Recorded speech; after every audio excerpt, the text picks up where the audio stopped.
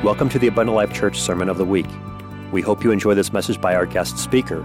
For more information about Abundant Life Church, please visit www.abundantlifechurch.org. Joshua 6 and verse 1. It says, "Now Jericho was straitly shut up because of the children of Israel. None went out, and none came in. And the Lord said unto Joshua, See, I have given into thine hand Jericho, and the king thereof, and the mighty men of valor. And ye shall compass the city, all ye men of war, and go round about the city once. Thus shalt thou do 6 days. And seven priests shall bear the ark of the 7 trumpets of ram's horns.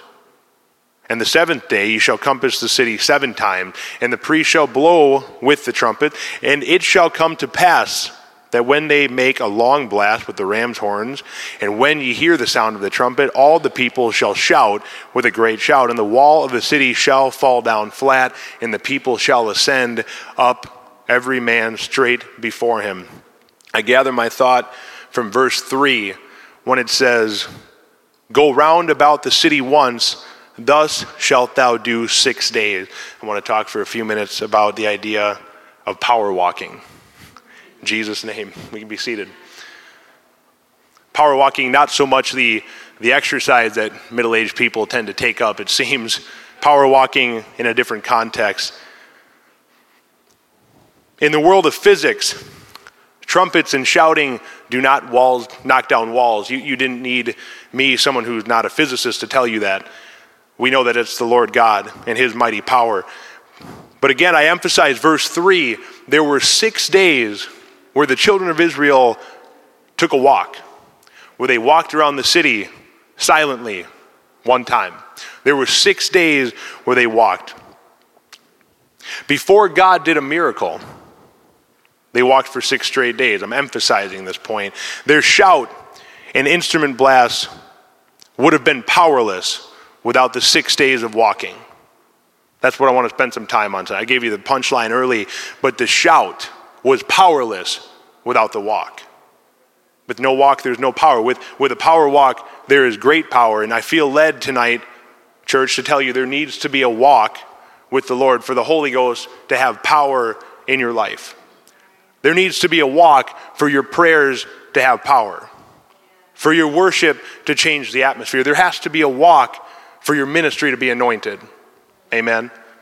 There has to be a walk Monday through Saturday. In other words, on the days there's not a coordinated church service. There has to be a walk on the days you're in your home. There has to be a walk when there's nothing on the schedule. A power walk. For revival to happen in this church or anywhere else, it starts with individual people getting up and taking a lap. Taking a lap with their Bible. Taking a lap into their prayer closet. Taking a lap fasting, in fervent prayer as a family in the home. And I realize, church, as I talk about this today, it would be very easy for us to, it's another idea or thought around consistency in prayer. It's another read your Bible, pray every day. But I want to emphasize the power that comes with a consistent prayer life, the power and the anointing that comes with a walk. Because when you walk 6 days a week, when you walk before you need a prayer, before you need a miracle, those prayers are that much more powerful. That worship is that much more powerful. I want us to just try to give this our attention for a few minutes. It starts with God's people developing a walk. If you go to 1 Chronicles chapter 16 and verse 11, one simple verse, it says, "Seek the Lord and his strength, seek his face continually." Continually. Seeking the face of God, continually walking, not just Sunday, not just Wednesday. I'm going to go to Daniel chapter 6 and verse 10, one of my favorite passages of Scripture. I will read a few verses, so settle in. Daniel chapter 6 and verse 10 says, "Now when Daniel knew that the writing was signed, he went into his house, and his windows, being open in his chamber toward Jerusalem, he kneeled upon his knees 3 times a day and prayed and gave thanks before his God as he did aforetime." Some context here. They had just signed the decree, right, which said that if anyone worshiped any god except Darius, they would be sent into the den of lions. in all of Babylon. It says Daniel knew this. The first thing he does is opens every window, opens every door, and he prays out loud as he did every single day before that.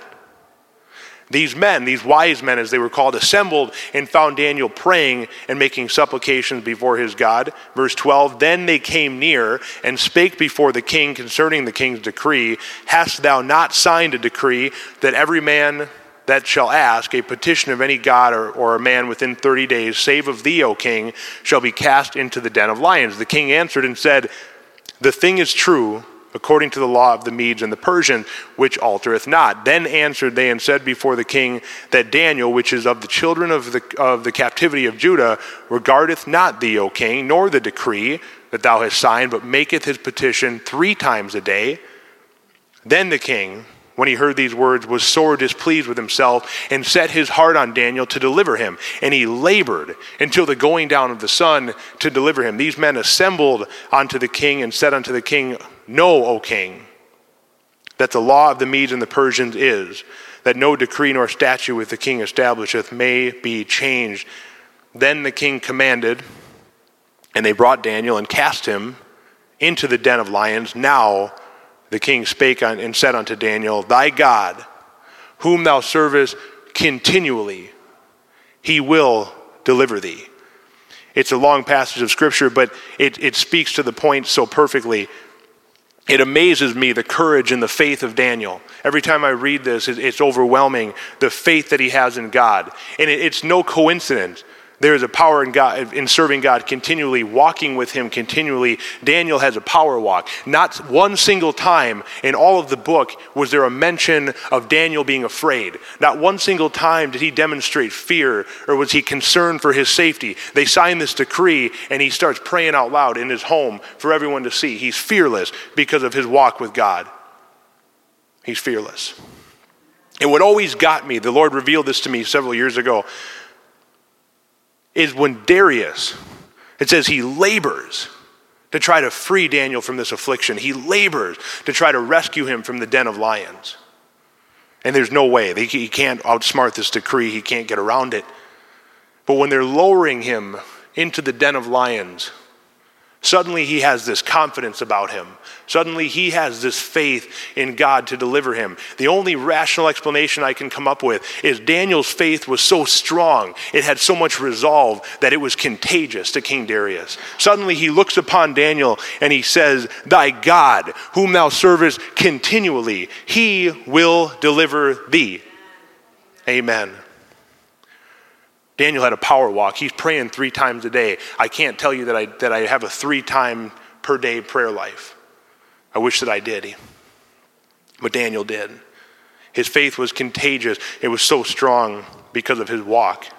And later on in the same chapter, verse 25, it says, then King Darius wrote unto all the people, nations, and languages that dwell in all the earth, peace be multiplied unto you. I make a decree that in every dominion of my kingdom men tremble and fear before the God of Daniel, for he is the living God and steadfast forever. And his kingdom, that which shall not be destroyed, and his dominion shall be even unto the end. He delivereth and rescueth, and he worketh signs and wonders in heaven and earth, who hath delivered Daniel from the power of the lion. This is a Persian king that's a heathen. He has no walk with the Lord himself, but he's declaring unto the entire world, men tremble and fear the God of Daniel.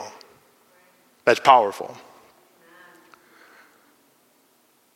I just wonder what would happen if we had a walk like Daniel. If we could put down our remote control and spend an hour in prayer. If our walk got to that point. If you could read your Bible every chance you got and you could hide it in your heart and let it penetrate you in every way. If you could watch what God would do. The people he would cause to suddenly declare the greatness of God. Darius declares the greatness of God in his entire kingdom, his entire nation. Who else would declare the greatness of God in their lives if we had a power walk? What doors would open for people to be witness to? Who would suddenly be receptive to the power of God because of the change they see in you when you walk 6 days a week? It starts with building an altar in your home. Genesis 6, chapter 9, says these are the generations of Noah. New character. Noah was a just man and perfect in his generation, and Noah walked with God. Noah had a power walk. Let me prove it further. Genesis 8, chapter 15 through 20, it says, And God spake unto Noah, saying, Go forth of the ark, thou and thy wife and thy sons wives with thee. Bring forth with thee every living thing that is with thee, and of all flesh, both of fowl and of cattle, and of every creeping thing that creepeth upon the earth, that they may breed abundantly in the earth, and be fruitful and multiply upon the earth. And Noah went forth, and his sons, and his wife, and his sons' wives with him, every beast, every creeping thing, every fowl, and whatsoever creepeth upon the earth, after their kinds went forth out of the ark. In verse 20, And Noah builded an altar unto the Lord, and took of every clean beast and of every clean fowl, and offered burnt offerings on the altar. Notice, this is, you'll see this in the Old Testament. There's just this, it's reiteration, this exact word for word. God gives an instruction, and it's followed to the decimal point, right? And it's significant of obedience. It's indicative of obedience. It's demonstrating that. But in this case, Noah was obedient in every single way, but he went one step further. He built an altar. He chose to worship because he had a power walk, because he walked with God. That's the type of man Noah was. And he was not instructed, but he chose to, because that was his walk. We need men and women to start building altars in the home. We need altars in the home. We need prayer rooms in the home. We need places of Holy Ghost outpouring in the home. We need altars in our homes. Joshua, back to our first character in Exodus 33:11. One of my favorite passages in all of Scripture. It says, The Lord spake unto Moses face to face as a man speaks to a friend. But his servant Joshua, the son of Nun, a young man, had departed not from the tabernacle. Remember Joshua in our opening text, conquering nations with shouting and trumpets, being used by God mightily for the nation of Israel. As a young man, as a youth person, his walk was so powerful, they couldn't even drag him out of the tabernacle.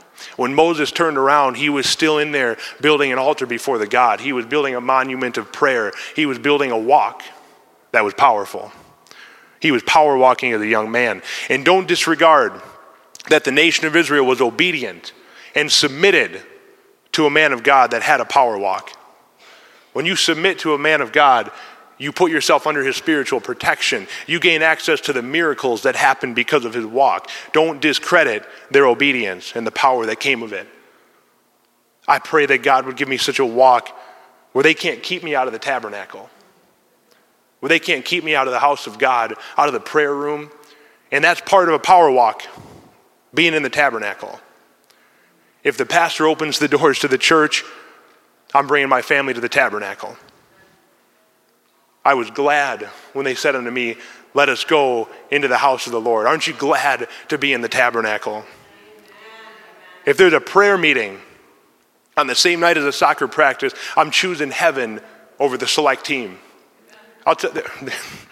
We could talk for hours on that, but this world and this society and these games and practices on Sundays and Wednesdays and this constant attack on the church, it's time to put aside our professional athleticism aspirations. We need to get to the house of God. We need heaven more than we need athletics and trophies and accolades.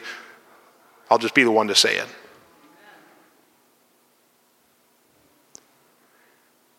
And if there's church on Wednesday night, I'm going to the tabernacle.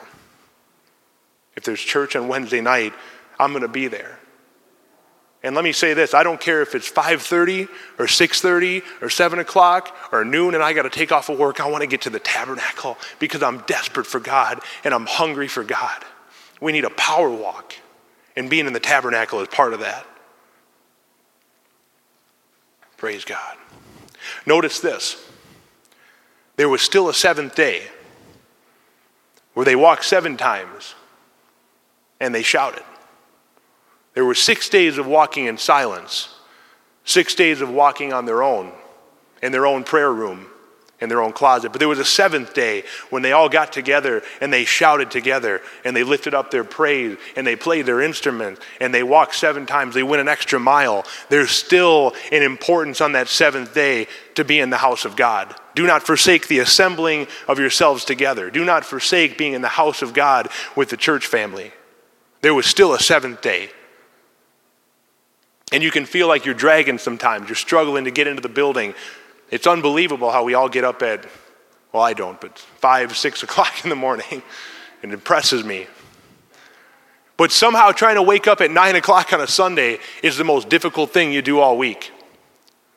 Somehow Wednesday is always the worst day of your entire work week. You ever notice that? It's just me. It's true. But when you walk all week, it gets a little bit easier to get up on that Sunday morning. When you walk all week, you're excited for work to be done, to get to the house of God on a Wednesday night, because God's changing you. He's given you the hunger that you didn't have before. So what happens when you have a power walk? You have faith and peace in the face of every attack from hell, even if it's a lion's den. Your prayer has power. King Hezekiah had a power walk. He prayed for his life, and God granted him 15 years. It's the same God yesterday as it is today. Your prayers have healing power. When my loved ones or my church family need a healing, I want to have already been praying fervently. When somebody I love needs a miracle, I don't want to have just started having a walk in a prayer life because now I need something. I want to have already been praying like my life depended on it, like their life depended on it, so that the healing power of God is ready to work as soon as I pray over somebody. I stole that. I heard it preached that way, but it hit me like a ton of bricks. How often do we get so fervent and excited about our prayers when somebody you love needs something miraculous? But only then. What happens before that? What about when everything's okay? What about when I don't necessarily need anything that moment? I don't want to let God down that way. In the case of Noah, you are saved from the destruction of the world. Let me remind you, God promised not to destroy the world with a flood again, but he did not promise not to destroy it with fire and brimstone. That's not part of the rainbow, right? He will destroy it again. He's coming back for his church. And your walk is what's going to save you from that destruction. Your walk is what's going to put you on the ark. It's what's going to carry you into heaven. Your walk saves you. Your worship, when you have a power walk, it changes the atmosphere and the outcome. I think you guys know what I'm talking about. When there's an anointed worshiper that steps out in faith in a service, when there's an anointed musician that starts to play, I'm thankful for a wife with a heart of worship. It's powerful. It's powerful when the minstrel comes to play. It's powerful when the anointed people start to minister. It changes the atmosphere, and it just might be the touch of God that a guest needs so desperately where they are in life, because of the walk that you brought into your service, because of the walk that you brought into your tabernacle. David had a power walk. There's endless examples. I won't give them all. I told our youth kids I had 20 pages of notes. I was kidding. It's 9. They're double spaced though, and I do a lot of spacing to keep scriptures on the same page, so bear with me. 1 Samuel chapter 16, verse 17.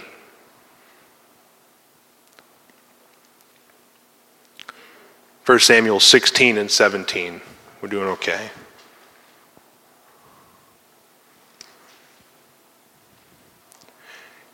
And Saul said unto his servant, provide me now a man that can play well, and bring him to me, Then answered one of the servants and said, Behold, I have seen a son of Jesse the Bethlehemite that is cunning in playing, and a mighty valiant man, and a man of war, and prudent in matters, and a comely person, and the Lord is with him.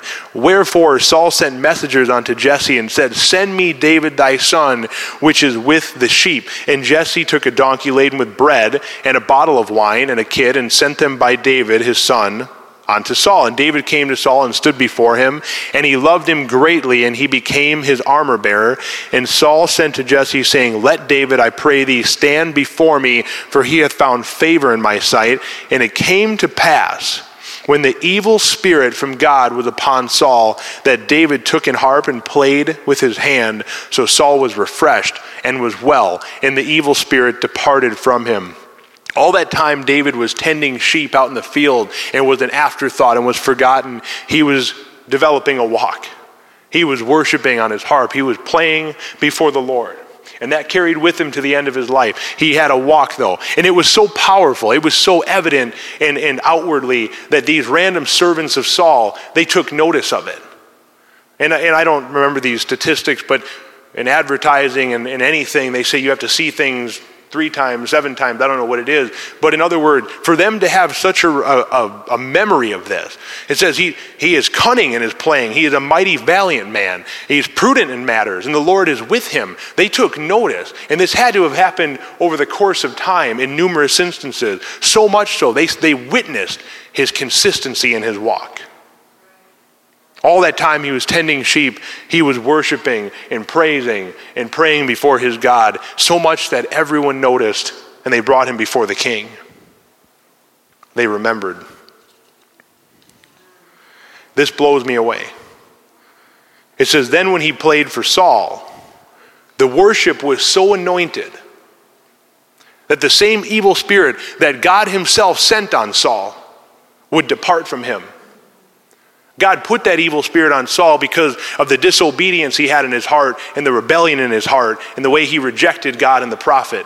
But David's worship was so anointed, his walk was so strong that when he started to play, that same spirit, he released it just for a moment in time. That's the walk that he had.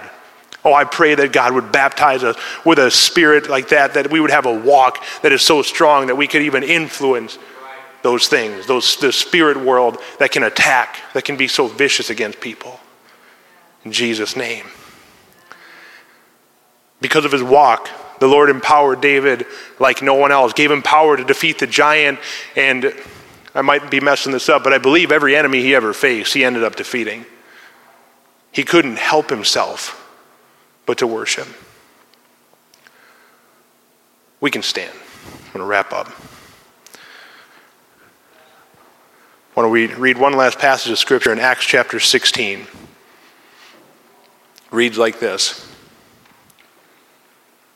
Acts 16 and 23. It says, this is the story of Paul and Silas, And it says, and when they had laid many stripes upon them, they cast them into prison, charging the jailer to keep them safely, who having received such a charge, thrust them into the inner prison, and made their feet fast in the stocks. And at midnight, Paul and Silas prayed and sang praises unto God, and the prisoners heard them, and suddenly there was a great earthquake, so that the foundations of the prison were shaken. And immediately all the doors were opened, and everyone's bands were loosed. What you find out later in the book of 1 Corinthians is that Paul, it's kind of bragging, he speaks in tongues more than everyone, he says, more than everyone in Corinthians. Well, what that tells me is Paul may have had a walk with the Lord. He may have had a prayer life. He may have been consecrated to his God. Got a power walk. That makes his prayers powerful. When he's locked in the prison and he starts praying and singing a few songs, suddenly, immediately, the doors are open and the bands are loosed. I want a prayer life like that. I want to have a power walk like that. And it's difficult. I don't claim to pray every single day. I heard an evangelist say that Winter Youth Convention one time. We all read and pray every day. Well, If you're doing that, fantastic. 720 consecutive days. I'm so happy for you. Right? You're breaking through on Christmas morning. Praise God. But just to do it every chance you get. Just to do your very best. To break into the Holy Ghost. Just to do your best. To walk with the Lord. To get a hold of Him. To feel the outpouring. I started to say it a minute ago, but I never noticed this, and I heard it said differently. When King David's bringing the Ark of the Covenant back to Jerusalem, we know the story. They stop every 6 paces, and they offer up the offerings, and they worship. For some reason, I had always got it in my head that was what was requested of them. That was God's instruction. That was not an instruction of God. That same David, who took the attention of Saul's servants, he was the same guy. And he just couldn't help himself but to worship. Every 6 steps, he just had to praise. He just had to worship. I praise God. And I pray that I would have a walk where I just can't help myself. Because it's begrudging when you start out. It's difficult to wake up early in the morning. It's harder for me than anyone. It's difficult to wake up in the morning. It's difficult to put down every other distraction and everything that this world, every burden that's put on you. Justified things. Responsibilities. It's difficult to put those aside and give God your time. It's begrudging at first, but when you start doing it, when you start letting God into your life, when you start letting Him walk beside you, you can't help yourself but to worship. There's nothing that can keep you from the tabernacle. And now your prayers have power when someone needs a healing because you've been consecrated and saturated by the Holy Ghost. It's Wednesday night on July 21st in 2021. Here's what's significant about that date. Absolutely nothing. But it's a perfect day to get consecrated. God, I'm going to pray every day that I remember. I'm going to read every chance that I get. It might not be every single day, but I'm going to do my very best to walk with you daily. Jesus, thank you, Lord, for your word. Thank you, Jesus, that the only thing keeping us from you is us. Thank you for listening to this Abundant Life Church podcast. We pray it has strengthened your relationship with God and will continue to be a light unto your pathway to heaven. If you have any questions or comments regarding this podcast, please telephone our ministerial team at 262-965-5177 or email us at info@abundantlifechurch.org.